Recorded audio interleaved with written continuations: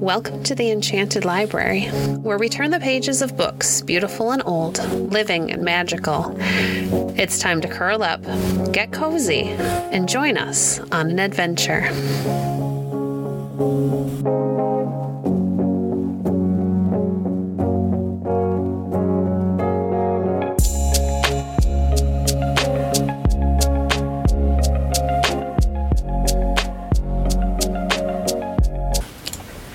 Today we're reading from The Wonder Book by Nathaniel Hawthorne, The Miraculous Pitcher.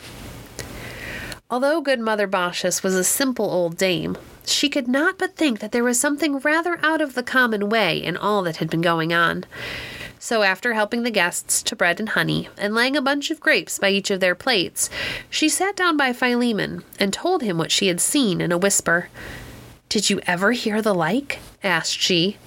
"No, I never did," answered Philemon with a smile. "And I rather think, my dear old wife, that you have been walking about in a sort of dream. If I had poured out the milk, I should have seen through the business at once. There happened to be a little more in the pitcher than you thought. That is all." "Ah, husband," said Baucis, "say what you will. These are very uncommon people." Well, replied Philemon, still smiling. "Perhaps they are. They certainly do look as if they had seen better days, and I am heartily glad to see them making so comfortable a supper." Each of the guests had now taken his bunch of grapes upon his plate.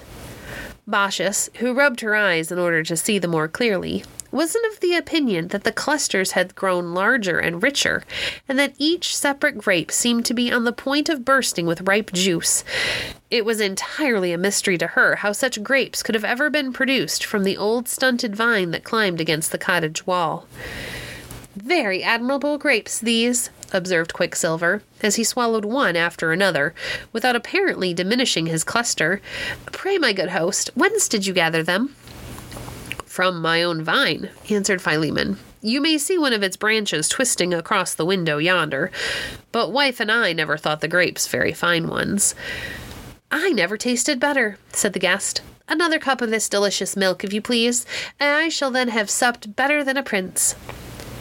This time old Philemon bestirred himself and took up the pitcher, for he was curious to discover whether there was any reality in the marvels which Baucis had whispered to him.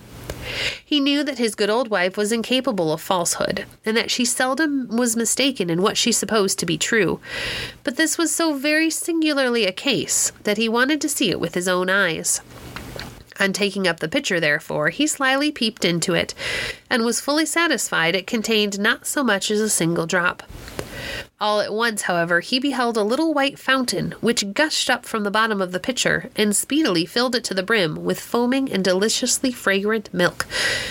It was lucky that Philemon, in his surprise, did not drop the miraculous pitcher from his hand.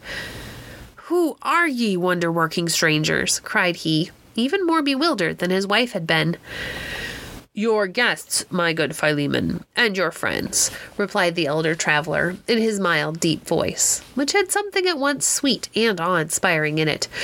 "Give me likewise a cup of the milk, and may your pitcher never be empty for kind Baucis and yourself, any more than for the needy wayfarer." The supper being now over, the strangers requested to be shown to their place of repose. The old people would gladly have talked with them a little longer, and have expressed the wonder that they felt, and their delight at finding the poor and meager supper prove so much better and more abundant than they hoped. But the elder traveler had inspired them with such reverence that they dared not ask him any questions. And when Philemon drew Quicksilver aside and inquired how under the sun a fountain of milk could have gotten into an old earthen pitcher, the latter personage pointed to his staff. "There is the whole mystery of the affair," quoth Quicksilver, "and if you can make it out, I'll thank you to let me know. I can't tell what to make of my staff. It is always playing such odd tricks as this, sometimes getting me a supper, and quite as often stealing it away. If I had any faith in such nonsense, I should say the stick was bewitched." He said no more, but looked so slyly in their faces that they rather fancied he was laughing at them. The magic staff went hopping at his heels as Quicksilver quitted the room.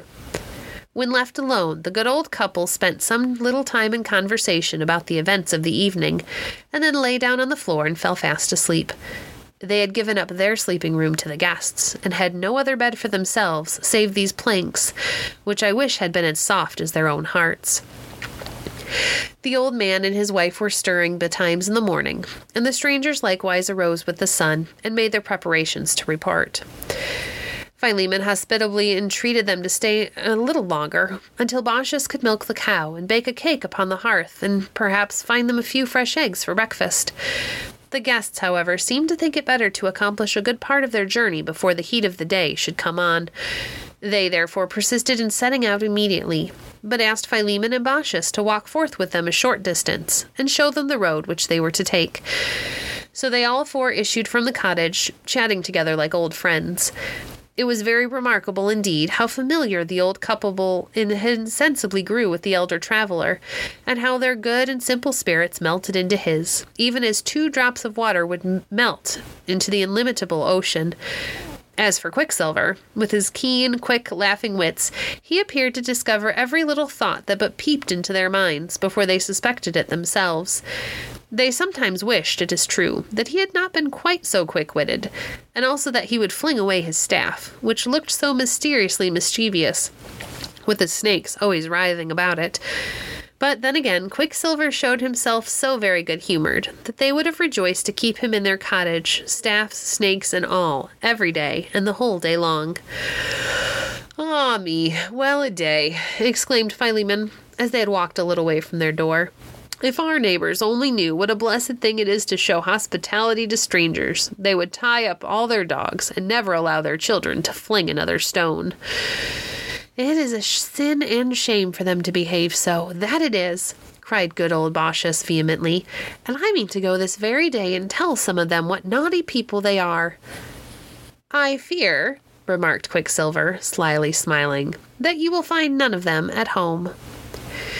The elder traveler's brow just then assumed such a grave, stern, and awful grandeur, yet serene withal, that neither Baucis nor Philemon dared to speak a word.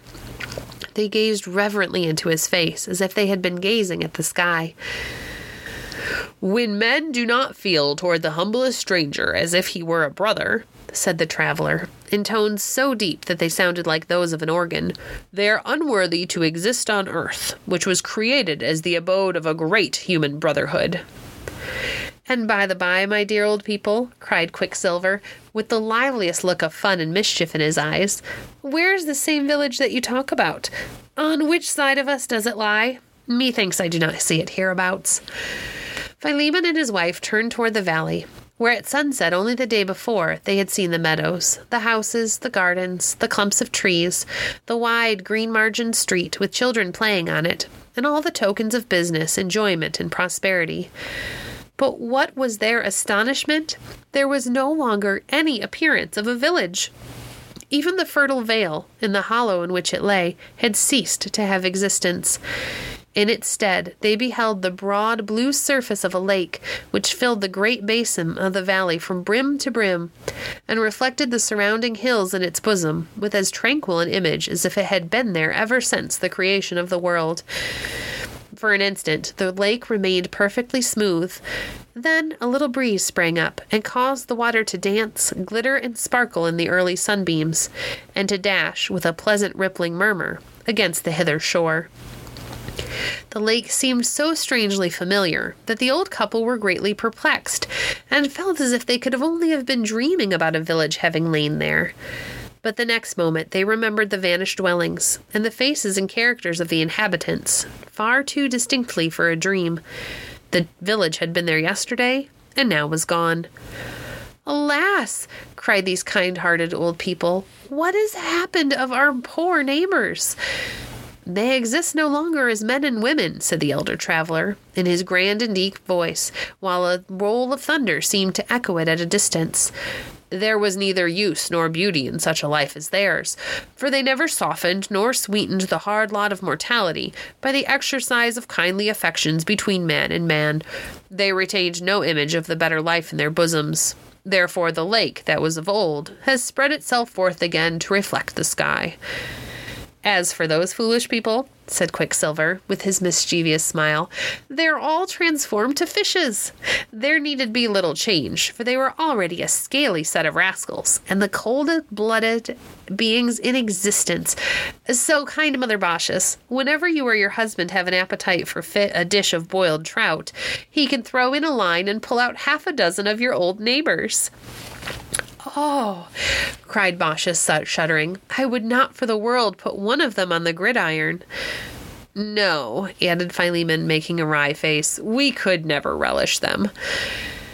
As for you, good Philemon, continued the elder traveler, you and kind Baucis, you with your scanty means, have mingled so much heartfelt hospitality with your entertainment of the homeless stranger, that the milk became an inexhaustible fount of nectar, and the brown loaf and honey were ambrosia. Thus the divinities have feasted at your board off the same viands that supply their banquets on Olympus. You have done well, my dear old friends. Wherefore, request whatever favor you have most at heart, and it is granted. Philemon and Baucis looked at one another, and then, I know not which of the two of it was who spoke, but that one uttered the desire of both their hearts. Let us live together while we live, and leave the world at the same instant when we die. For we have always loved one another. Be it so, replied the stranger with majestic kindness. Now, look toward your cottage. They did so. But what was their surprise on beholding a tall edifice of white marble, with a wide-open portal occupying the spot where their humble residence had so lately stood. There is your home, said the stranger, benevolently smiling on them both. Exercise your hospitality in yonder palace as freely as in the poor hovel to which you welcomed us last evening. The old folks fell on their knees to thank him, but behold, neither he nor Quicksilver was there. So Philemon and Baucis took up their residence in the marble palace, and spent their time, with vast satisfaction to themselves, in making everybody jolly and comfortable who happened to pass that way. The milk pitcher, I must not forget to say, retained its marvelous quality of never being empty, when it was desirable to have it full. Whenever an honest, good-humored, and free-hearted guest took a draught from this pitcher, he invariably found it the sweetest and most invigorating fluid that ever ran down his throat. But if a cross or disagreeable curmudgeon happened to sip, he was pretty certain to twist his visage into a hard knot, and pronounce it a pitcher of sour milk. Thus the old couple lived in their palace a great while. It grew old and older, very old indeed. At length, however, there came a summer morning when Philemon and Baucis failed to make their appearance, as on other mornings, with one hospitable smile overspreading both their pleasant faces, to invite the guests of overnight to breakfast. The guests searched everywhere, from top to bottom of the spacious palace, and all to no purpose. But, after a great deal of perplexity, they espied in front of the portal 2 venerable trees, which nobody could remember of having seen there the day before. Yet there they stood, with their roots fastened deep into the soil, and a huge breadth of foliage overshadowing the whole front of the edifice. One was an oak, the other a linden tree. Their boughs, it was strange and beautiful to see, were intertwined together and embraced one another, so that each tree seemed to live in the other tree's bosom much more than its own. While the guests were marveling at how these trees, that must have required at least a century to grow, could have come to be so tall and venerable in a single night, a breeze sprang up and set their intermingled boughs astir, and there was a deep, broad murmur in the air, as if the 2 mysterious trees were speaking. I am old Philemon, murmured the oak. I am old Baucis, murmured the linden tree. But as the breeze grew stronger, the trees both spoke at once. Philemon, Baucis, Baucis, Philemon, as if one were both and both were one, and talking together in the depths of their mutual heart. It was plain enough to perceive that the old couple had renewed their age, and were now to spend a quiet and delightful 100 years or so, Philemon as an oak, and Baucis as a linden tree. And oh, what a hospitable shade did they fling around them! Whenever a wayfarer paused beneath it, he heard a pleasant whisper of leaves above his head, and wondered how the sound should so much resemble words like these: "Welcome, welcome, dear traveler, welcome." and some kind soul that knew what would have pleased old Baucis and old Philemon best, built a circular seat around both their trunks, where, for a great while afterward, the weary and hungry and thirsty used to repose themselves and quaff milk abundantly out of the miraculous pitcher. And I wish for all our sakes that we had this pitcher here now. "How much did the pitcher hold?" asked Sweet Fern.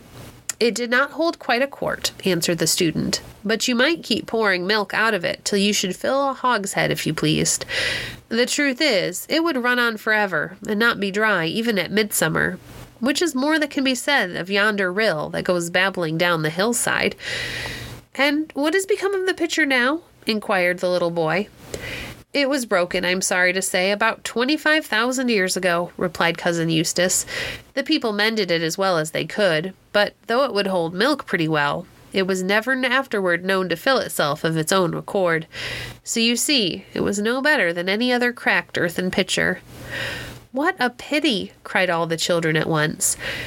The respectable dog Ben had accompanied the party, as did likewise a half-grown Newfoundland puppy, who went by the name of Bruin, because he was just as black as a bear. Ben, being elderly and of very circumspect habits, was respectfully requested by Cousin Eustace to stay behind with the 4 little children, in order to keep them out of mischief. As for Black Bruin, who was himself nothing but a child, the student thought it best to take him along, lest in his rude play with the other children he should trip them up, and send them rolling and tumbling down the hill. Advising Cowslip, Sweet Fern, Dandelion, and Squashbottom to sit pretty still in the spot where he left them, the student, with Primrose and the elder children, began to ascend and were soon out of sight among the trees. Thank you for joining us today. If you enjoyed today's episode, please leave a review on your favorite podcast platform and share our podcast with a friend. Stay connected by following us on Facebook at facebook.com/enchantedlibrary. If you'd like to support the work we do, you can visit our Patreon page at www.patreon.com/enchantedlibrary. We appreciate your support. Until next time, friends, happy reading.